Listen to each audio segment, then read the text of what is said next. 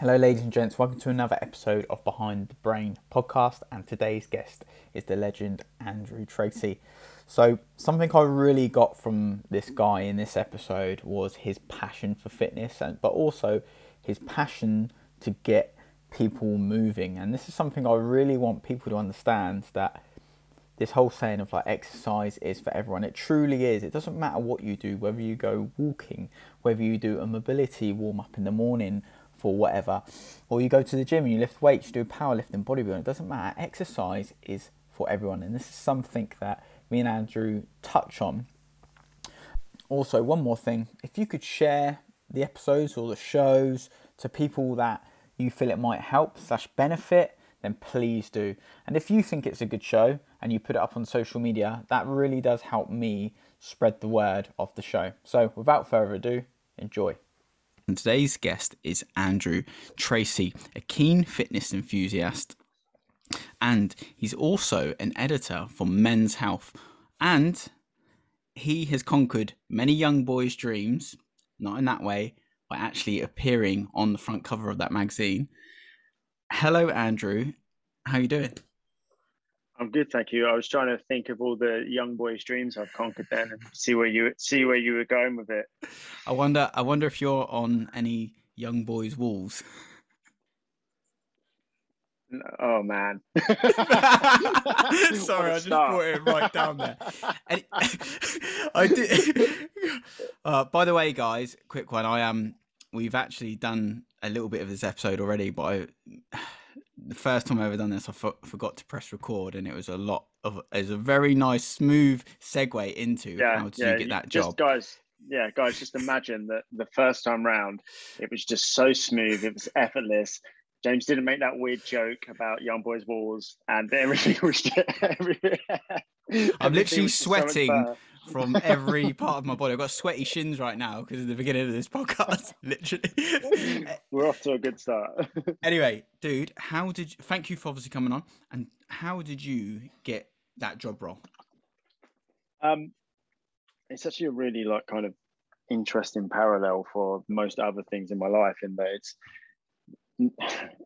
I don't think I've ever done anything where I've followed like the traditional path.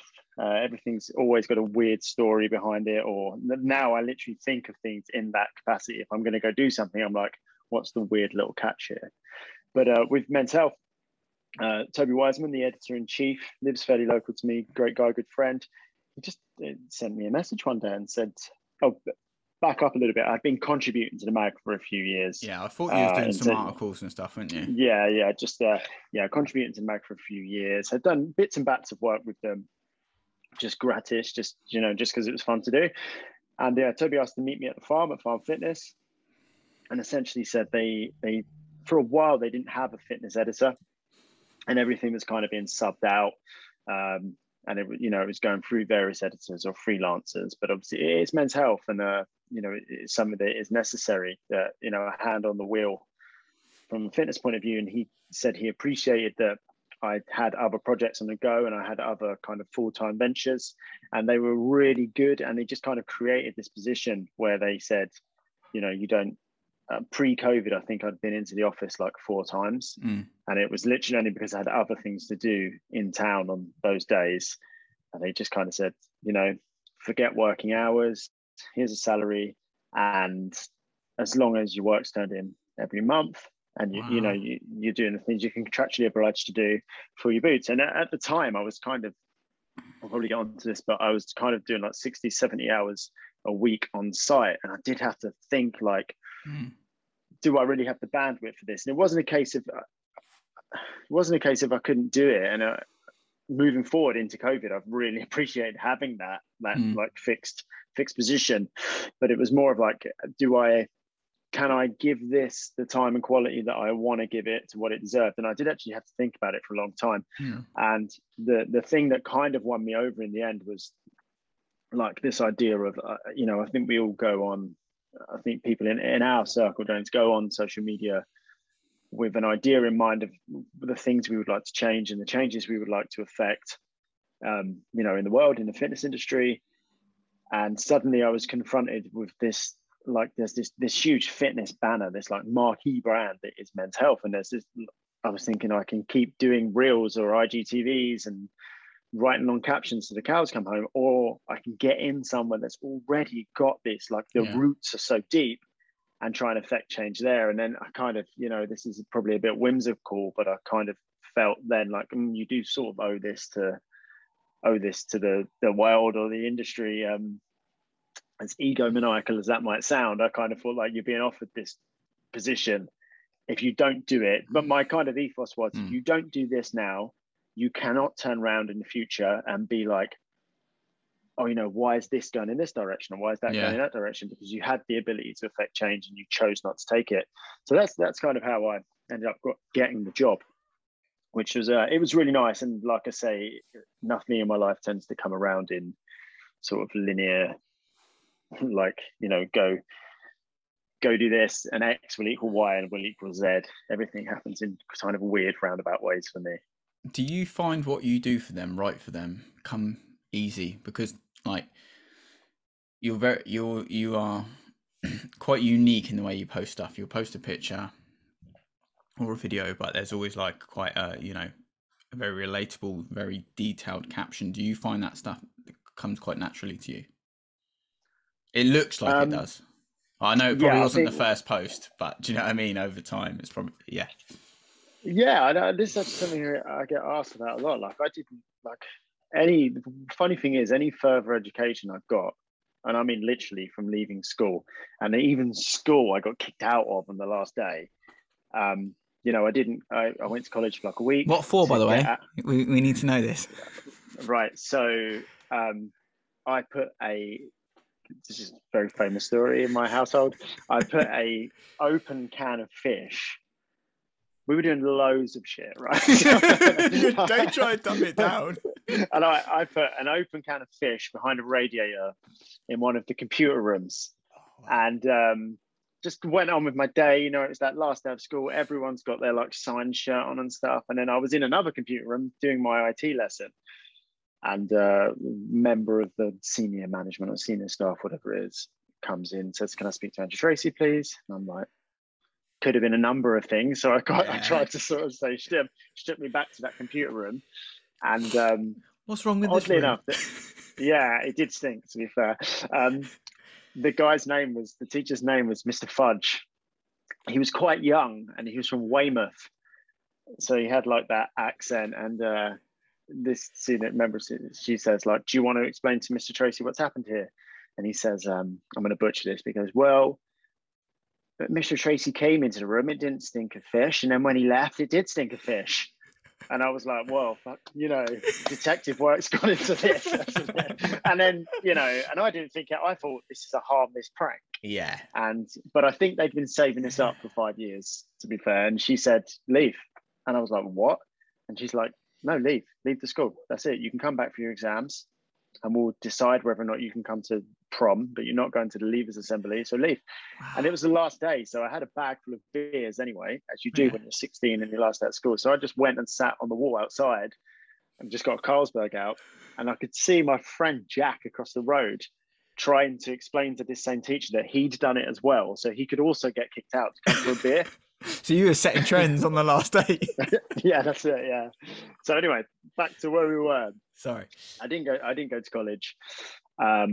All of my like professional education in this industry is stuff that I've just funded myself through interest and through like doing the things that have put the wind in my sails, and not, I went and did my PT qualification when I was very young, and that was I had no interest in fitness whatsoever growing up. I was an absolute toe rag. And I took a job at a gym just for beer money. Like, it was literally, in the job center. I'm on the little computer in the job center at the age of 16. And there's like, receptionist, for a gym, but it was a small gym. So you did everything, like, and I was there. I don't even know what it was about it that made me so interested to go from playing no team sports. I had no sporting background whatsoever.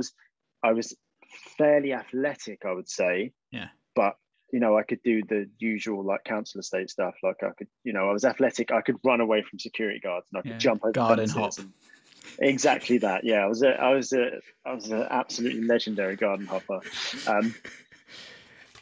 So yeah, I took this job, and I was there for like 9, 10 hours a day or whatever, and I thought I'd start reading this. There was a load of reading material there. It was a real spit and sawdust bodybuilding gym. Yeah. And I retroactively, any opportunity I get to say this, I will say that is I'm so grateful that that's where I started as a 16-year-old boy in this gym, full of like in the mornings it would just be like the old ladies would come in and sort of poodle around the treadmills, and in the evening it was all the doormen in the town, all the drug dealers, enforcers. It was just like a real hardcore place. And I was like 16 years old. I'm naturally like the skinniest guy in the world. I probably weighed like 9 stone, and all these people that I kind of recognized as well, because I was at that age where you're trying to like get into nightclubs and stuff at 16. So I knew these guys from being on the door, and I was like intimidated as fuck, because these were the guys who were like threatening to beat me up every weekend, or just throw me down the stairs of jumping jacks. Great night. So yeah, oh yeah, as long as you like a sticky floor. And the threat of venereal disease. Yeah, so these guys, and I'm like, oh, what an intimidating environment, but they were just the greatest people in the world. And this is something that I've taken with me. I'm 33 now, so this is like 17 years ago. This is something that I've taken with me throughout, is when I think you have this common interest of working out, of self-improvement, it does create, I know it's really cheesy, but it does create a kind of brotherhood. And, Enzo, the guy who owned the gym, he was like this, and he still is like this 6'4", 22 stone, bald headed, like half Italian guy. He competed at like Britain's Strongest Man. He'd been a bodybuilder. He was the big, everyone knew him in our town. He was like the biggest guy in town. Yeah. He was like Vin Diesel on more steroids. And he's basically like day 2 of being there. And he's like, well, if you're going to work here, you have to train. Yeah.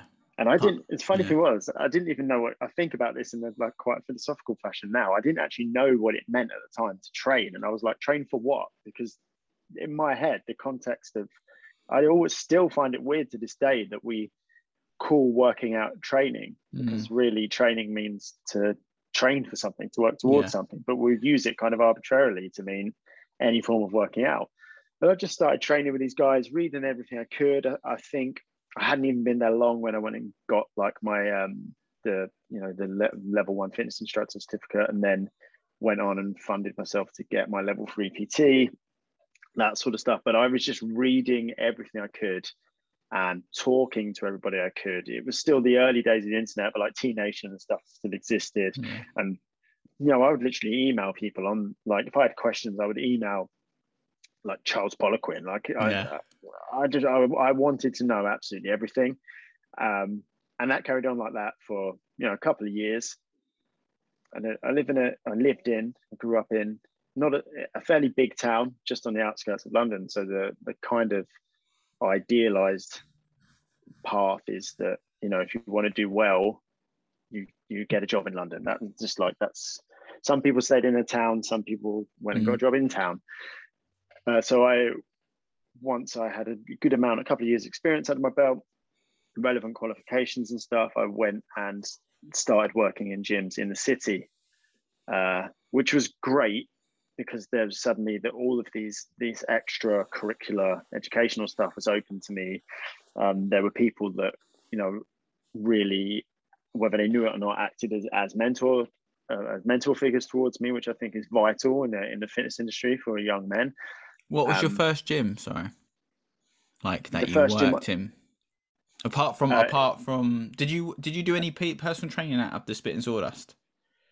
Yeah. You did a little bit there. That was the first place. So just working a fair amount actually. Okay. A fair amount and a ton of them. So if anyone listening of our generation will remember when you used to go into a gym and you'd have an induction and the trainer would like write you a program, which is hilarious now because it was free.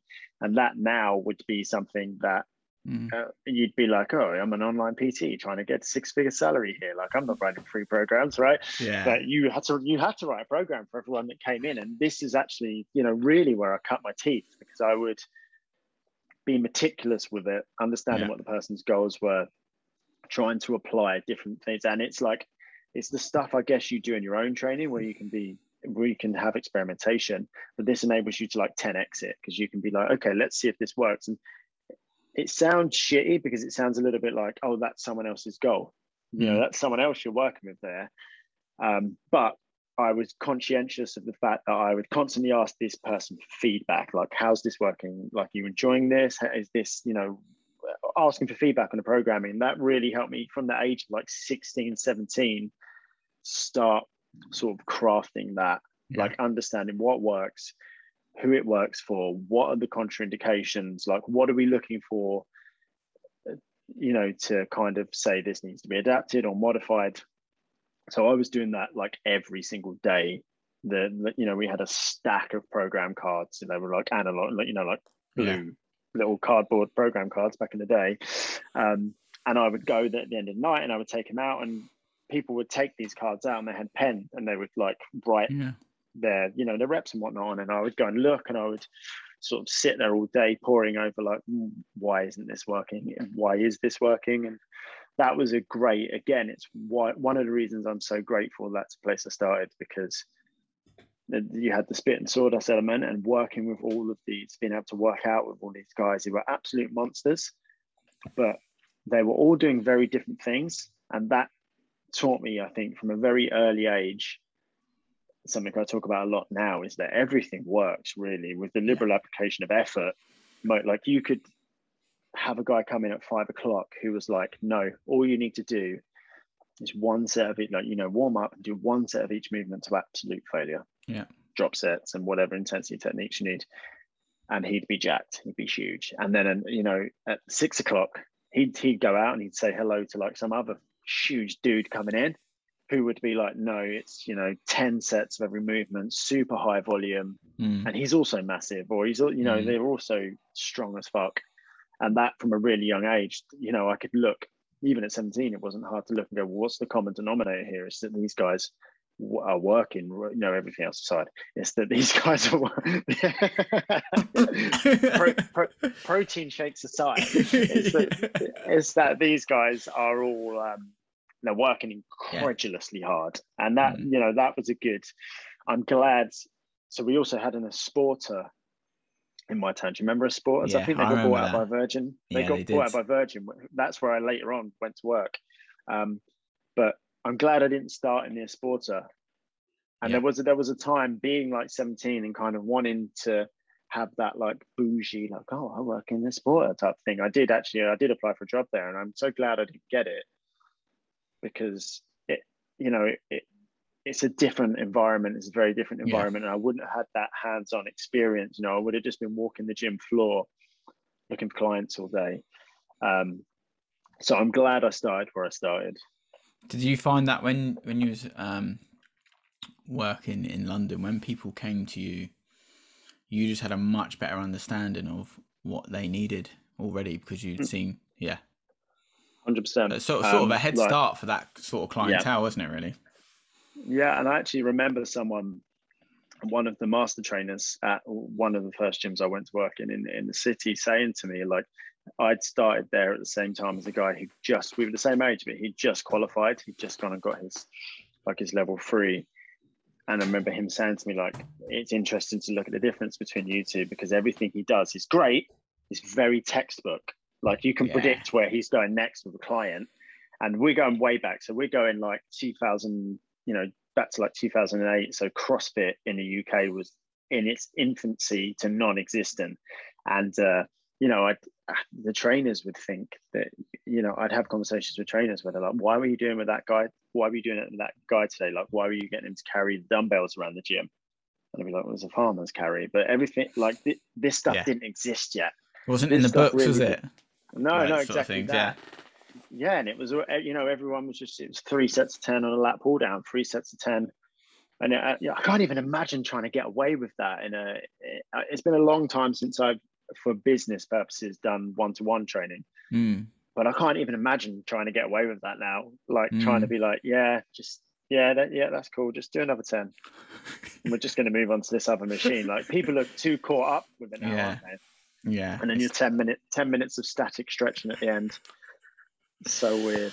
Yeah, I remember, so I worked at David Lloyd's, and it was very similar. Like, you had the program cards, which was quite good to look at, and like you're saying about the online trainer thing, where they don't, unfortunately, won't be exposed to that. But that's like your way of meeting people, generating leads, and like what was good to see what you done there. As much as clients come to us to learn from us, they're actually like massive learning tools themselves for us, aren't they? Essentially. Yeah, that's your body of work, isn't it? Yeah, you know, and that's obviously good to see what happened there. So you were working in London. Where was your next progression? I got really, I felt just a few years there, I felt very, very burnt out, and the kind of I felt like my passion for fitness in and of itself was waning. And then where it really became quite palpable was I was in this position where I could go to seminars, and to be fair, like the gyms I was were working at had their own education courses with great trainers, and they'd pay for it. There was a budget for you to go to seminars and stuff. And initially I was like, this is so good, but there were elements of working in that commercial environment in London, in central London, and there's a certain type of clientele, and there's no disrespect to them whatsoever, because I don't think I've ever had a bad client in that period, but they were very different people to me. They were very wealthy. Like, that's not the environment I was raised in, and there was almost this element of they could afford a PT, so they just had one, and there'd be days where clients would cancel, and they'd be like, "Oh, just take that session off. Don't worry about it." It's like, dude, I want to fucking train you. Like, I want to train you. Yeah, exactly that. And sometimes you almost get the feeling, and this is fine, because everybody, this is now looking back, I'm like, this is actually my problem to solve as a trainer. But like at 19, 20, I didn't know this stuff. I wasn't emotionally mature enough to look to be introspective and say, right, what do I need to do here? But when you'd have clients where you're almost like, and to say an accessory is too derogatory, but you are very much, they've got a trainer because their friend's got a trainer because their friend's got a trainer. And when you are as kind of passionate about something as people like you and I are, that can be very grinding, because you're kind of like, dude, don't you want to do the work? And they're like, no, not really. I just want to pay you to have a trainer. Yeah. And you try and find everything you can to kind of entice them. And I think I do a much better job now, but yeah, either way, I felt very burnt out. And my intention was, and I had some stuff going on in my personal life. There's something I don't talk about very much, but I have a 13-year-old daughter. Okay. She wasn't 13 then, obviously. She was newborn. And so that was a very difficult sort of transitionary period in my life.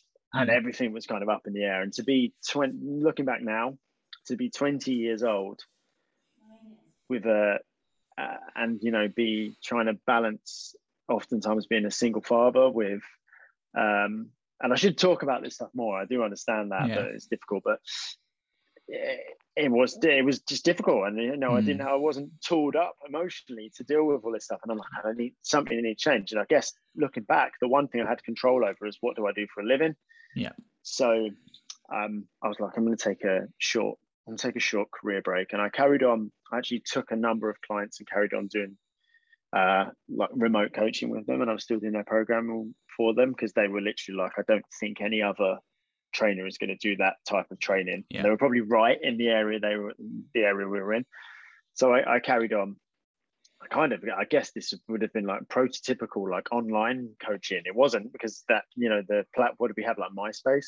The platforms didn't exist. I could have sent them like MySpace programming. Here's your program over Twitter. Yeah. If you go on MySpace, you can hear my song of the day play. So I carried on, and I was like, right, I'm going to take a short break. And my dad had worked in the entertainment industry previously, and he was like, oh, just go and do some like stuff in events. Because you get to travel a bit when you haven't got Sienna, that's my daughter, and clear your mind. And that was 10, 11, 12 years ago. That was like 10 years ago. Yeah. And I'm still on that break, ostensibly. So yeah, I went to work in the events industry, carried on doing fitness stuff on the side. And then I got back into, suddenly the passion was back there to go to do, you know, further education stuff. And so that was really great. But I stopped training because when you work in events, you're like out the door at 5 o'clock in the morning. You're either staying away in like a shit hotel, or you're getting in at like 10 o'clock at night and you've got to be back out. So I was kind of the mindset of, okay, well, I guess, you know, I don't train because I can't get to the gym. That's just it. That's cool. It went on like that. Luckily, the job was very physical, and I had I'd already had a decent level of fitness and, you know, aesthetically, whatever. So it's not like I went back to square one. There was some sort of maintenance through the job. Yeah. And it's like a weird industry as well, where it's like the last vestige of like piracy, where there's no health and safety or anything. So it is, a lot of the time it is just like fucking about with the lads. Who can lift the most this? Who can do that? Who can do this? So there was, you know, there was a lot of like accidental strength and fitness going on, but it's nothing compared to actually training. And I ended up working up the ladder, like career progression there quite quickly. And I ended up like project managing some stuff from the 2012 Olympics, which is really great. And I think, I don't know, but looking back now, I was thinking about this last week or the week before when the Olympics were on. I was like, I don't know if that was actually being there in Stratford. I don't know. For so long, I was like there for a year, and I mean, like I had like a hammock in a container I would sleep in because the job's just so hardcore. We'd be there for like, we'd be doing 48-hour shifts. It's nuts. And I don't know if it was being in that environment that made me think like, shit, I want to get back into my training. And again, I was still going. I was still taking online courses. At this time, I think I'd done like every Poliquin like online course you could do. I was still working remotely with clients, and I was doing I think I had like a blog or something at the time. And I was like, but I need to get back into my own training. The Olympics finished, we went kind of back on the road traveling. And there wasn't really any like epiphany moment. There was no like penny drop where I was like, yeah, you know, people say like, oh, I saw this photo of myself and I was like, I've got to make a change. There was nothing like that. There's nothing I can pinpoint, unfortunately, because it would make a good story. But and I just one day in your hammock woke up. I'm gonna do this. Snapped out. Yeah. I was in a travel lodge one day, and I went outside and I just started doing push-ups and pull-ups, like underneath the. This is somewhere where I train all the time. From then on, underneath the fire exit stairwell, I was just doing pull-ups and push-ups. And I went back in and I had that kind of endorphin, like I think I'd done like a 20 to 1 ladder of push-ups, pull-ups, something like that, and skipping, like jumping rope in between rounds. And I'd gone back inside and I sat on the bed and I was like, you have this body of work, you have this privilege of this professional education and all of this experience. You should be using that here now. That was your moment, mate. By the way, I think that was it. Yeah, and I was kind of looking, and and I was thinking of other people in my position who would be like, yeah, well, you know, we can't work out because the job's really hard, it's physically demanding, or we work late hours, you can't get to the gym, blah blah blah blah blah. And I was kind of like, well, okay, what can I do within the confines of this? And that's I guess that was my moment, because that has kind of informed everything I've done going forward. Like, I want to do X, but how far can I take that within the confines of not being at a gym, not having, not even have a kitchen to prepare food, all of that stuff. And initially it just became like, can I get back in decent, aesthetically get back in decent nick, training like that. And I was logging everything. I think I started an Instagram, just sharing the workouts I was doing kind of wherever I was. And I started picking up like bits and bats of kit to travel with, like a kettlebell. And then the experiments would be like, can I do a version of GVT using like just a set of gym rings and one kettlebell hanging from like hanging from the fire escape? And that was it. I mean, that's what the kind of spark that started everything. And I kind of started writing about my findings in this like experimentation of one. That was where like You Are Not Your Gym membership was kind of born. I guess it's a play on the Chuck Palahniuk like Fight Club kind of, you are not all of these things, and the idea that, you know, the things we own end up owning us. And it's very much the same in fitness, right? The if you've got the best gym in the world, you're building a rod for your own back, because if you then have, and this is obviously what we saw during COVID, right? Yeah. And that was a boom time for me, content wise. Guys, I've been here for ages. Yeah. Well, what was interesting is I've got an ebook called Stoic 30, and I wrote it years ago. And the premise behind it is you just pick one piece of kit, whether it's a pair of dumbbells, a single kettlebell, a sandbag, whatever it is, and you do 30 days of just training with that. And it's all the programming to get through that, all the adaptations, blah, blah, blah. And, I wrote a very pretentious, long-winded intro to it, talking about stoicism, talking about the idea of kind of preempting the day when you might have to go without. And I actually had a guy years and years ago comment and say, like, the thing is, I can just go to the gym. Yeah. And I was like, yeah, but the gym might not always be an option. And at the time, I was talking from my own experience of not having, if you start at 5 and you finish at 9 o'clock at night, the gyms aren't open, or you're traveling, you can't get to one. I was speaking from that experience, but this guy was like, why would I not be able to go to the gym? And then obviously COVID happened and there were no gyms. You should have replied to him when COVID kicked in. Then, mate? Yeah.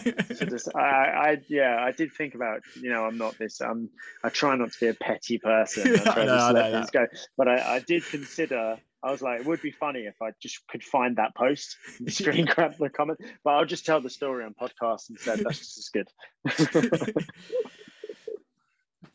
So that's obviously you have sort of relit the fire. Obviously you must have, for me, you've done a workout there and you feel great and you're just sat on the bed, probably dripping a bit of sweat, and you're just like, and you're just deep in the brain of thinking, I need to do more.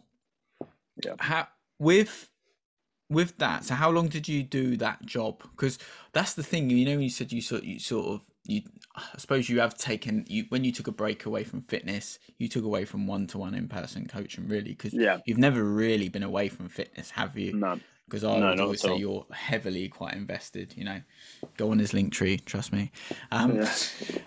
So what came from that then? So you're doing obviously the events work. What was the next progression? So obviously did you Stoic as well? So that kind of that sort of stuff, the ebooks and stuff came later down the line when I realized that there was I don't think of it as a gap in the market. I think of it as there are people that need this information. It's actually why I try and keep everything, you can call it fortunate or unfortunate, but I was in a position where actually I made money after the Olympics, I started my own business in events. So I carried on, but working myself, which brings with it a whole other set of challenges, but it also frees me up. I was still on site, but it gives me a lot more freedom in terms of like, if I want to take a bit of kit to site with me and train at lunchtime, no one's going to say anything to me, But I realized through social media that there were a lot of, I think there's a largely kind of untapped or unlooked after demographic, not unlooked after because it's at their own fault or our own fault, but of men on social media of a certain, between 35 plus who kind of, what's all this Instagram bollocks anyway? They're not gonna follow Joe Wicks. They're not gonna, they're not gonna do all this stuff. And these are the guys who are, they're on the tube, they're doing scaffolding all day. They're traveling for work, they've got kids, and they almost fall between the cracks and can end up sucked into just the false dichotomy of like, you either work out because your lifestyle's set up to, or you don't. And I think I just wanted to create resources for people like that, and create resources on one hand that could be helpful and actionable, and on the other hand, do as much as I could personally I'm not one of these people, I hate people who say, I don't hate, that's too strong, but people who say, I set out to inspire. I personally find that very clicky because I'm not self-congratulatory enough. I would rather just do what I'm doing and discover what I discover for me. Yeah, that's their choice, isn't it? If I can say, hey, look, I've been in a similar situation. This is what works for me. I guess it's kind of like, you want to walk up the mountain holding the torch, right? And to light the way, and you can then look back and say, don't go that way. like, fucking trust me, don't go that way, go this way. So that was it for me. And then I just went on. I carried on working on site. I was then building a bigger portfolio of remote coaching and people who wanted downloadables and stuff like that. I was also doing I got back into Tom Kemp, a friend of mine. I was around at the time and kind of helped with him founding Farm Fitness. Yeah. So I started coaching there, and we started formulating how the training ethos and philosophy was there. And it was great because there was such this parallel of outdoor training, and it was what I was doing already. And how can we extrapolate this out into a group setting, and how do these training concepts work? So again, I was still just back in that experiment, which was really cool. And I mean, that kind of brings us up to now. Like, I guess the biggest thing would be, I guess, posting stuff on Instagram, and that gets a certain amount of attention, which then I did some work for Men's Fitness magazine. I had a cover with Men's Fitness many years ago, and I was contributing to them, and I was writing workout sections for them, which again, gives you a huge amount of feedback, because suddenly you're open up to this wider world of people, and you can really go. I think sometimes the danger, what can happen, particularly on social media, is you can kind of fall into this consensus bubble where the kind of people who gravitate towards you are the kind of people who would have done your style of training anyway. So of course they're there, giving you a fucking hand job because they love it. They love it. They would always have loved it. I think by opening yourself up to more people, and that's fine, actually, your vibe attracts your tribe, all that shit, and it serve the people closest to you. That's great. But for me, I'm like, okay, if I can open myself up to a wider audience here, I'm going to actually get disconfirming information. I'm going to get people saying this is shit, this doesn't work. And I'm going to learn far more from that than I am from people who are just like, oh yeah, this is great. Like, I think it's quite, the language used on Instagram is brilliant, and it's quite indicative of the larger picture. People choose to follow you. That's literally what it's called. And then they're your follower. And there's that, what is a follower? And I guess the most obvious thing is I can post something on my own personal Instagram. I can post a workout video or a movement or something like that, and it will get confirmation. People are like, oh, this is great. I'm going to try this. Oh, I love this movement, blah, blah, blah. It can get reposted onto the Men's Health Instagram, and people will just be like, what the fuck is this shit? This is bullshit. Just do this, just do that. And 90% of the time it is just idiots. Like, they literally don't have a clue. And we're in, I always say this is James Smith's world. We're just living in it. And what that's created is people are very quick to use the little bit of knowledge they have and be like, no, this isn't right. But the other 10, 20% of that is people that you can look at and go, I think he's probably got a good point there.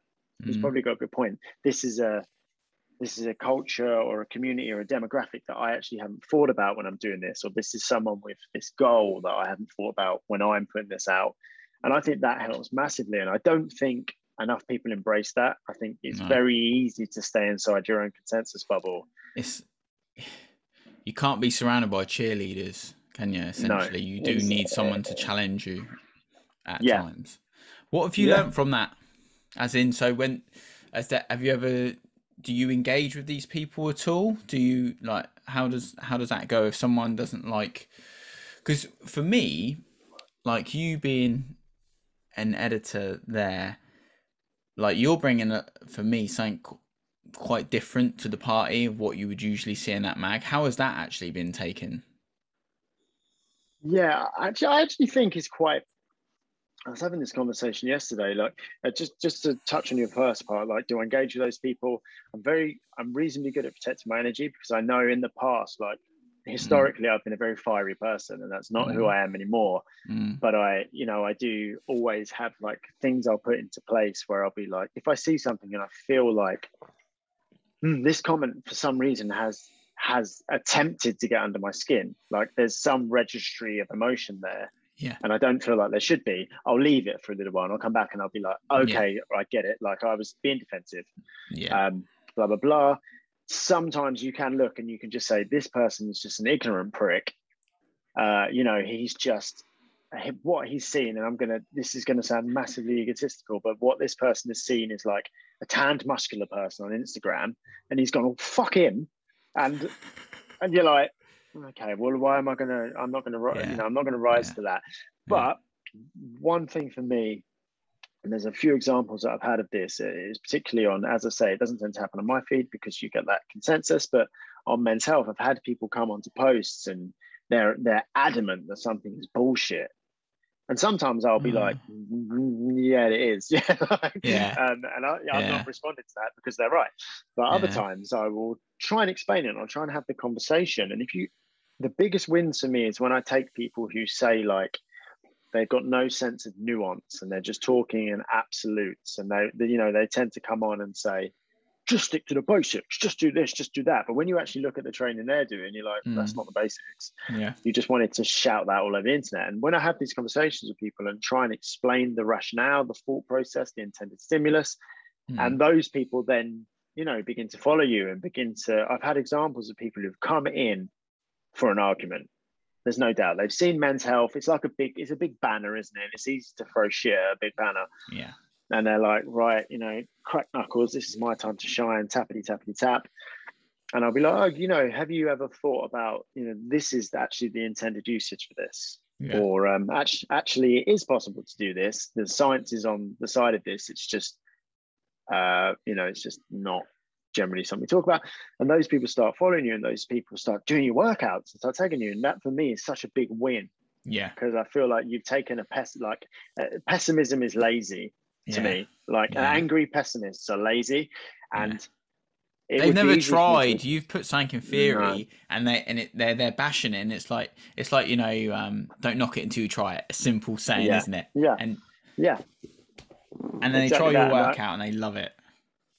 And what that has, it's taught me a lot of patience, but it's also kind of taught me that you have to meet people where they are. And I think it's our job as coaches I think particularly with social media, like I imagine if you and I whipped up our following list, there'd be the large, let's take away anyone who's not in fitness, just take away, whatever bird you follow to look at. And you can edit that out. And most of the people in fitness are going to be coaches, and they're probably going to be like-minded coaches to you. And then I think what happens then is you're back in that consensus bubble. Yeah. And we all kind of congratulate each other on knowing the things that we just should know. Yeah. And if you look at someone doing a myth busting post that's like calling someone stupid for not knowing this stuff, and that underneath the comments would be like, oh, clap, about time someone said this. But when you look, it's just all PTs, and you're like, well, you should know this. You should know this. So why not actually put it in a way that's understandable for like we're actually failing. If people don't understand this, that's our fault. We need to do a better job. And I kind of hate this. You'll see a lot of people, they'll be, oh, the fitness industry is fucked. You're the fitness industry. What are you talking about? You're in it. You're in it, dude. Just do better. Just do better. Like put out what you think needs to be done.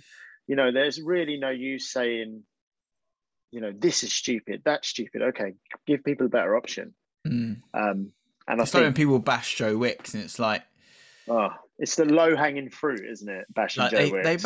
They bash him, and in my head, I'm like, where's your fucking recipe book, mate? Yeah, you aren't teaching this person about protein, fat. How many teach about lives macros. Affected? Yeah, it's like, where's your book?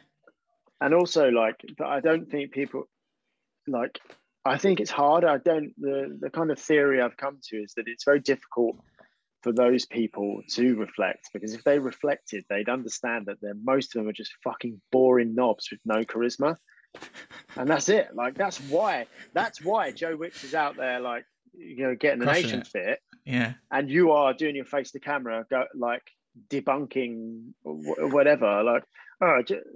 This dude gets people in their kitchen cooking food. A skill that's forgotten. And he gets people moving their bodies. But he should just be teaching the 4 big lifts and the importance of progressive overload. And you're like, not everyone needs that, right? Not everyone needs that. That you're actually putting people off because you're so boring, and you're so like, this thing is complicated as all hell. There's so like, you know, there's people far smarter than me on this topic, but then at the end of the day, you're like, well, how much do people really need to know? Yeah. And I think when we you know, we put out all of this, and I'm as guilty as anyone for this like word salad, people must look and go, shit, this thing seems really complicated, so I'm not going to get involved. Whereas Joe Wicks is like, yeah, just go do some burpees in your living room, and people are like, oh yeah, I can go on board with that. And I think, like, more power to you. Like, the longer you're in this game, the more you understand that actually for Gen Pop, who want to have the, you know, we should want people to have the physiological goodness and adaptations of exercise so that they live longer, so they can have a better quality of life. What you actually need to do to tick those boxes is so painfully low. Like, it's incredible, isn't it? Like, most things, like we were saying earlier, mostly everything works. Yeah, just fucking move. You know, just fucking move. Yeah, and if later on you then go, well, actually, I've got some more specific goals. Great, you're already in the door. And I was listening to Naval Ravikant the other day, and he had this quote that was like, read what you love until you love to read. And he's basically saying, look, there's no wrong answer. Just, you know, read any books you want to read any magazines, comics, whatever it is, until you're into it. And then you'll just love to read, and it'll be easier because you've adopted it as a skill. And then I suddenly thought, it's the same with exercise, with movement. Do the stuff you love to do, and eventually the other stuff will A, be more accessible to you because you've got fitter, and B, you're already in there then. You're not trying to jump in at the deep end and start in this like hardcore bodybuilding plan or like, you know, full-on CrossFit programming. You've started where you are, and that gives you the confidence to then be able to do the other stuff. So I kind of extrapolate from that, like, move the way you love until you love the way you move, which I think, you know, we're all of us are guilty of this, bar maybe Joe Wicks, of like overcomplicating it to the point that it puts people off, and he doesn't do that. No, he doesn't. He doesn't, and you can say what you like about him, and I would defend him to the hilt, because, like you say, like, how many lives are you affecting when you put up your video with one obvious exception to this rule? One guy who has done incredibly well, bashing Joe Wicks, everyone else, and like, now, well, you're just trying to be derivative versions of that. Yeah. How many lives are you affecting? Just put out the stuff you want to see, put out the stuff you think will be good. Unfortunately, it is difficult because negative shit does tend to get a lot of traction. But then explain why Joe Wicks is so popular. Yeah. It's kept it simple, isn't he? He hasn't used big words. He's spoken normal human language, which is what all of us have to learn at times. Yeah, and I think where we get caught out is that, well, like I said, you go on your following or followers list, and it's all people like us, and we all understand what we're saying, and we're all congratulating. You know, we're basically just all nodding. We're like, yeah. That's so true. That's so true, that thing you said. But that's not our audience, though, is it? No. That's not the people it's going to help. That's the people who are already like in the, you know, they're in the trenches or they're living it. So I guess it's finding a way to get it across to the other guys. So how has because obviously we spoke a little bit before, how's COVID affected you from a business point of view? And life, I suppose. And life. Yeah. Both. Yeah, I mean, I'm very grateful that at this time in my life, I've spent time on myself, working on myself in terms of like personal development and spiritual development, because otherwise I think the last couple of years would have just fucking crushed me like an ant under a boot. But like, as I said, I ran a business in events construction, and as of March 2020, there was no events. Yeah, you know, and it was a very unlooked after sector financially, and that was tough in the beginning. And my brothers work for me; it's like a family business, so I, literally, more or less bankrupted myself, keeping everyone's head above water. Very, very fortunate to have a PAYE job at Men's Health, which enabled me. The good thing was about that is it enabled me the freedom, I guess, to operate in a way in which I could be useful to other people without having to worry too much about myself. Like I was kind of covered. So, you know, effectively my business ended overnight. So it was, and it still remains 12 to 18 months of just constantly pivoting. I'm very fortunate in that I have, you know, a fair amount of highly transferable skills that just work in other areas, and a really great network through fitness of, you know, people I know who are, you know, happy to help me out or let me help them, I guess. I would say. So we kind of shifted into, and to be fair, it was a great move. We kind of shifted into gym construction. So you know, we were all very handy on the tools. We've been building things for a decade. You know, to go from building superstructures to building a rig, it's like light work. Yeah. You know, it's easy stuff. So yeah, we kind of pivoted. Is that again not gyms, not, you know, new gyms weren't particularly much of a booming business during during COVID, but it was good. And I already kind of, you know, I've got my, I guess you would call it, like, I'm not ashamed to, I'm getting into this place now where I'm trying not to be ashamed of saying certain things just because they're viewed a certain way. So like when people will have 30,000 followers on Instagram, post content every day, and they'll still put the word influencer in like inverted commas as if it's a dirty word. And I'm like, you're an influencer. You are an influencer. Putting it in inverted commas doesn't mean, it's a bit like the lady doth protest too much. Like, you know that you are an influencer. So just do a good job of it. And I will say, like, I guess I had a personal brand, which I was able to lean into. And I'd always like on and off sold a bit of clothing. And I said to my brothers, I'd always done it through like fulfillment centers and whatnot. I said to my brothers, like, look, if you want to help me, I will invest in everything we need to manufacture clothing ourselves, and we'll do it. Like, a lot of people I work with think I'm mental sometimes because I don't like to delegate things. I like to do things very hands-on because I love, like, I'm in a fortunate position where I can just do what I love. So I invested some money, and we kind of, you know, started Adult P. Adult P already existed, but I just did it as and when I felt the need to. But now, you know, with my brothers on board, that's something that we're building as like as an apparel business. I work now for Bulldog Gear, the equipment manufacturer. I do rigs for those, so we'll go out and we'll build new gyms. We've been like fortunate enough to build some absolutely incredible spaces with them. Yeah, I mean, I try and just, it's weird. Like I just love everything about the fitness industry, and I just love knowing how everything works. And sometimes it's weird when you're having a conversation with someone, and you can see people almost think you're lying sometimes. You know, like a proper like Jay from In-Betweeners, Billy Bullshit. Because I'll see people go like, yeah, but you said you work for blah, blah, blah. And I'm like, yeah, I do that as well. I do that as well. yeah, I do that as well. But, you know, I have to work my bollocks off for it. But I'm fortunate that I get to work. The way I say it is I just get to work with cool people and do cool stuff. And I did have to work like a dog to get into that position. And we did have to have like a global pandemic to sort of light the fuse on it.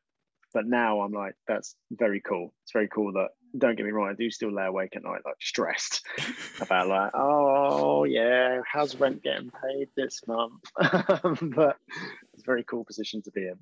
Did you have a moment when obviously things are sort of returning back to normal now, aren't they, to a degree? Yeah. Have you ever had the thought of starting that back up, the events? We've done bits and bats as it's come in, but it's been difficult where obviously, you know, the people who work for me have had to go off and make ends meet elsewhere. Yeah. I think now we're in that lagging measure, aren't we, where things are starting to pick back up again. But you put things in place during COVID that are now occupying your time, and you're kind of like, something's got to give. Yeah. So we, it's crossed my mind a few times, but I'm in a good position where we would subcontract. This is like boring man talk here, but we would subcontract. So, and I have a great relationship with all the people that we would subcontract to. And they still offer me work all the time. And if any of my boys or any of my lads are available, I will get them that work. So that's quite nice. It's not something that I just don't know how it would work now full time. Well, it wouldn't. It logistically just couldn't work because of I could still do all the remote work I did because that hasn't really changed. But how are we going to do like a 500 garment like t-shirt run of like basically in our first world sweatshop here when we're also, you know, got to be on a Pontins in Prestatyn building a 30 meter by 100 meter Yeah. superstructure. They're just not going to coalesce anymore. It's surprising me that you haven't tried taking that on, though, to be fair, from your track record. As you let's were do saying it. Then I could probably take one printing press and a stack of screens and garments and just set it up in a hotel. And the good thing about that is we wouldn't have to pay for the electricity either. God, what have I started? I hope I haven't got your brain thinking about this. and a heat press is not cheap to run. So, what's the future for you, buddy? What are you currently working on to develop or get better at? Or is there something in place at the moment that you're working on? I think like mostly at the moment it's like much the same. And for me, it's a case of just getting better at the stuff I'm doing. Like that's my kind of obsession at the moment is like, how can I make this better? How can I do a better version of this whilst enjoying it? And how can I provide and create more value in these areas I'm working in? And by and large, there's a lot of things I do just because a project comes along and I'm like, that looks really cool. I'm going to do that. I'm going to, you know, make the time to do that. That from a personal point of view, there is stuff I would like to do in the industry that I think I'm at a point now with everything I've done in the past, the job I've had, the training I've done, the people I've worked with, where I'm looking now at, I would like to build out something that's bigger than an ebook every 2 or 3 months with a different topic, some sort of platform for those, for me, it's for those guys that I was saying earlier, like fall through the cracks and give them a type of functional training that is truly functional. It's not competitive functional fitness. It's get good for life. And build a platform for that that's more interactive and I can put more of my time into. I think that's it for me now. I've started some bits in earnest, but I've got a lot of other projects on there just so demanding time wise at the moment. I would like to take some time off and just go away somewhere and just build out some sort of online platform that people can join and become a community, and I can be very face forward with it. We have a workout of the day and I can come on every single day and do a live and say, this is the intended stimulus. These are the substitutions we can do, and, answer any questions, something like that. That for me is, I guess that's almost like an end goal because then that can evolve. Once the platform's built, that can evolve. It's keep doing more of the same at Men's Health. We're in a position now. We've launched a membership site, and the people we've brought around us to do that are not this isn't this. I don't mean this to take away from anyone, but it's not just like freelance writers and people who dip their toe into fitness. We've built a team of professional coaches who each have their individual niche. Myself, Tom Kemp, we've got like Gus from WIT, like he's a great CrossFit coach. Jack George, obviously an incredible CrossFitter. We've got people who kind of cover every area. Scott Britton, just incredible, fun people who love the industry. And the idea is with that kind of squad to kind of bring the content up to date and make it more what people are used to consuming now. I mean, I sit in meetings all the time and I say this, like, we can put out all this content and we can publish all this stuff in the mag, but there's people just with a DSLR on social media who are just absolutely spanking us because they can be more reactive and they can understand they can follow the trend better, can't they? Exactly that. So like we want to offer something that is as reactive as that, to the point where we made the decision the other day for the people who are still doing what I'm doing writing wise and Men's Health, and try and just always bring the most credibility I can there and create the most value.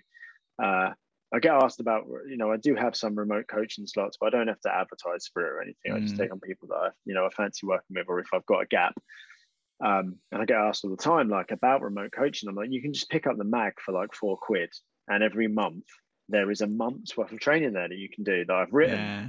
It's £4. And they don't want that though, mate. They don't want that. Yeah, exactly that. But I think that's the thing, isn't it? Yeah. That's the temptation. Whenever I get someone who's got a criticism of it's very easy. It's like knocking Joe Wicks. It just rolls off the tip of your tongue to go, oh yeah, that's shit in Men's Health. And sometimes I get it. You see the cover lines, and you're like, oh, really? But then you open it up, and there's like, articles from every field, from incredible. I've seen people like do posts knocking certain articles, and I'm like, if you turn over the page, there's an article from one of your best mates there, who's an incredible coach. And it's an easy thing to do without actually picking it up and assimilating the information. It's very easy to, and like I say, it's easy to sling shit at a big target, isn't it? So just more of that. And then with the online platform, like we made the decision the other day that literally when someone, this might not be that scalable as it grows, but if someone messages with a question, I will personally voice note the back and answer it.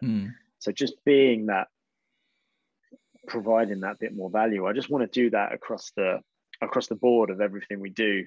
I just enjoy being in this culture, mate. I really do. We put on a kind of party type thing on Friday night. We invite people down. We did a load of strongman lifts and we ate pizza. And I was kind of like, this is it for me. This is what I believe fitness can be. It can be fun. It can be enjoyable. You can take it. What I always say is take things as seriously as you need to, but never announce more.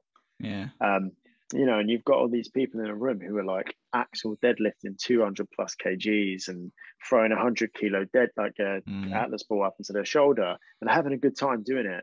And then we went and ate pizza and had beers upstairs. And I'm like, this is how I feel. This is the sort of culture I would like to help instigate and propagate in the industry. Yeah. That's how most Gen Pop people would like to be included and what they would want to see. But obviously, unfortunately, sometimes it's never portrayed as that. It's just the way it is. I get it. I do get it, because it's at the end of the day, it's a market, isn't it? And it's a market, and like any market, we sell solutions to problems. And you've already got to be quite, you're not going to buy in necessarily on the surface to that idea of going down on a Friday night and lifting weights and eating pizza, because it seems kind of at odds with the problem you think you've got. So I don't know how we overcome that, but I guess so much of fitness is, some of the conversation earlier, so much of fitness is and has been historically built around, and it's just because it's marketable. This is no one's fault. Built around how we look.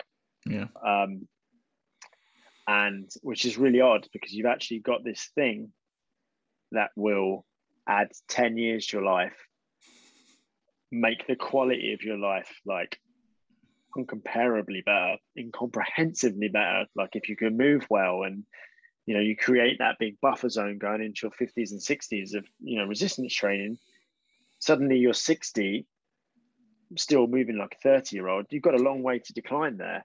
Whereas if you get to 60 and you're already you've been sedentary for 30 years, which is it's reality for a lot of people, you are fucked. Like you're not gonna have an easy ride. You're not gonna have an easy ride. And the funny thing is that, to me, it's like the biggest sell of fitness that nobody talks about.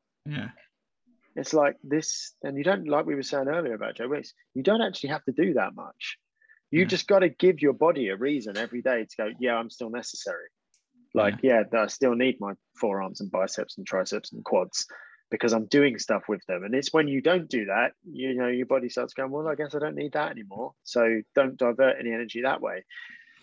And that should be the biggest sell to me in fitness. And I get it, because I do play both sides of the coin. I'm quite happy to say, like, we play on all the time that there's no problem in wanting to look better. I think that's absolutely fine. And I think if that's the hook that gets people in, so much the better. Like I will throw out any hook possible, because ultimately I know once you land the fish, you're taking it somewhere good. I've really butchered that metaphor, but I think you get where I'm going with it.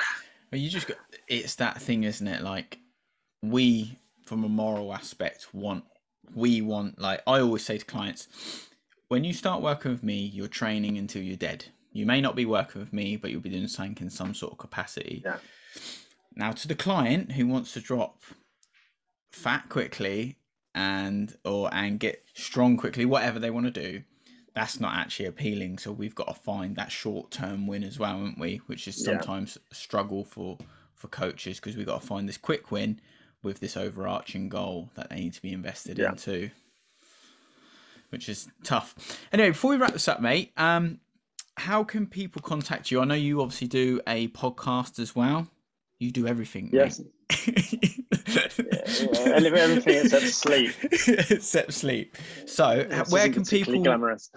I want to hear where they can find you, and I want to hear sort of the things you offer to help people as well. Because when I was on your Linktree earlier, I saw that you had a load of great resources that could help a lot of people, and I'm all about that. So, fire away. I think like most people in this day and age, the landing page for your online avatar is Instagram. I'm theandrew.tracy on Instagram. I have the Bulldog Gear podcast, which I'm very fortunate. I get to speak to some incredible people there and have some great conversations just like this one, which really does, these conversations help me think things through and help me understand, better understand my own thought processes. So the Bulldog Gear podcast, if anyone fancies giving that a listen. I have I don't even know where we're at now, like an innumerable amount of online guides. They range from like free to a maximum of like 10 quid for 30 to 60 days of training for all different goals, for all different equipment kind of, allowances. And that can all be found, like you say, just hit that link tree, you'll find everything you need. Have an apparel company in earnest called Adult PE, where we just kind of make, I guess, fun, satirical training clothing. What's the vest you're wearing? This is bicep curls are not a crime. Yeah, perfect. Bicep curls are not a crime. So I honestly, mate, I just love this industry. I love this culture. I love the opportunity for conversations like this. I love building gym equipment. I love writing for fitness magazine.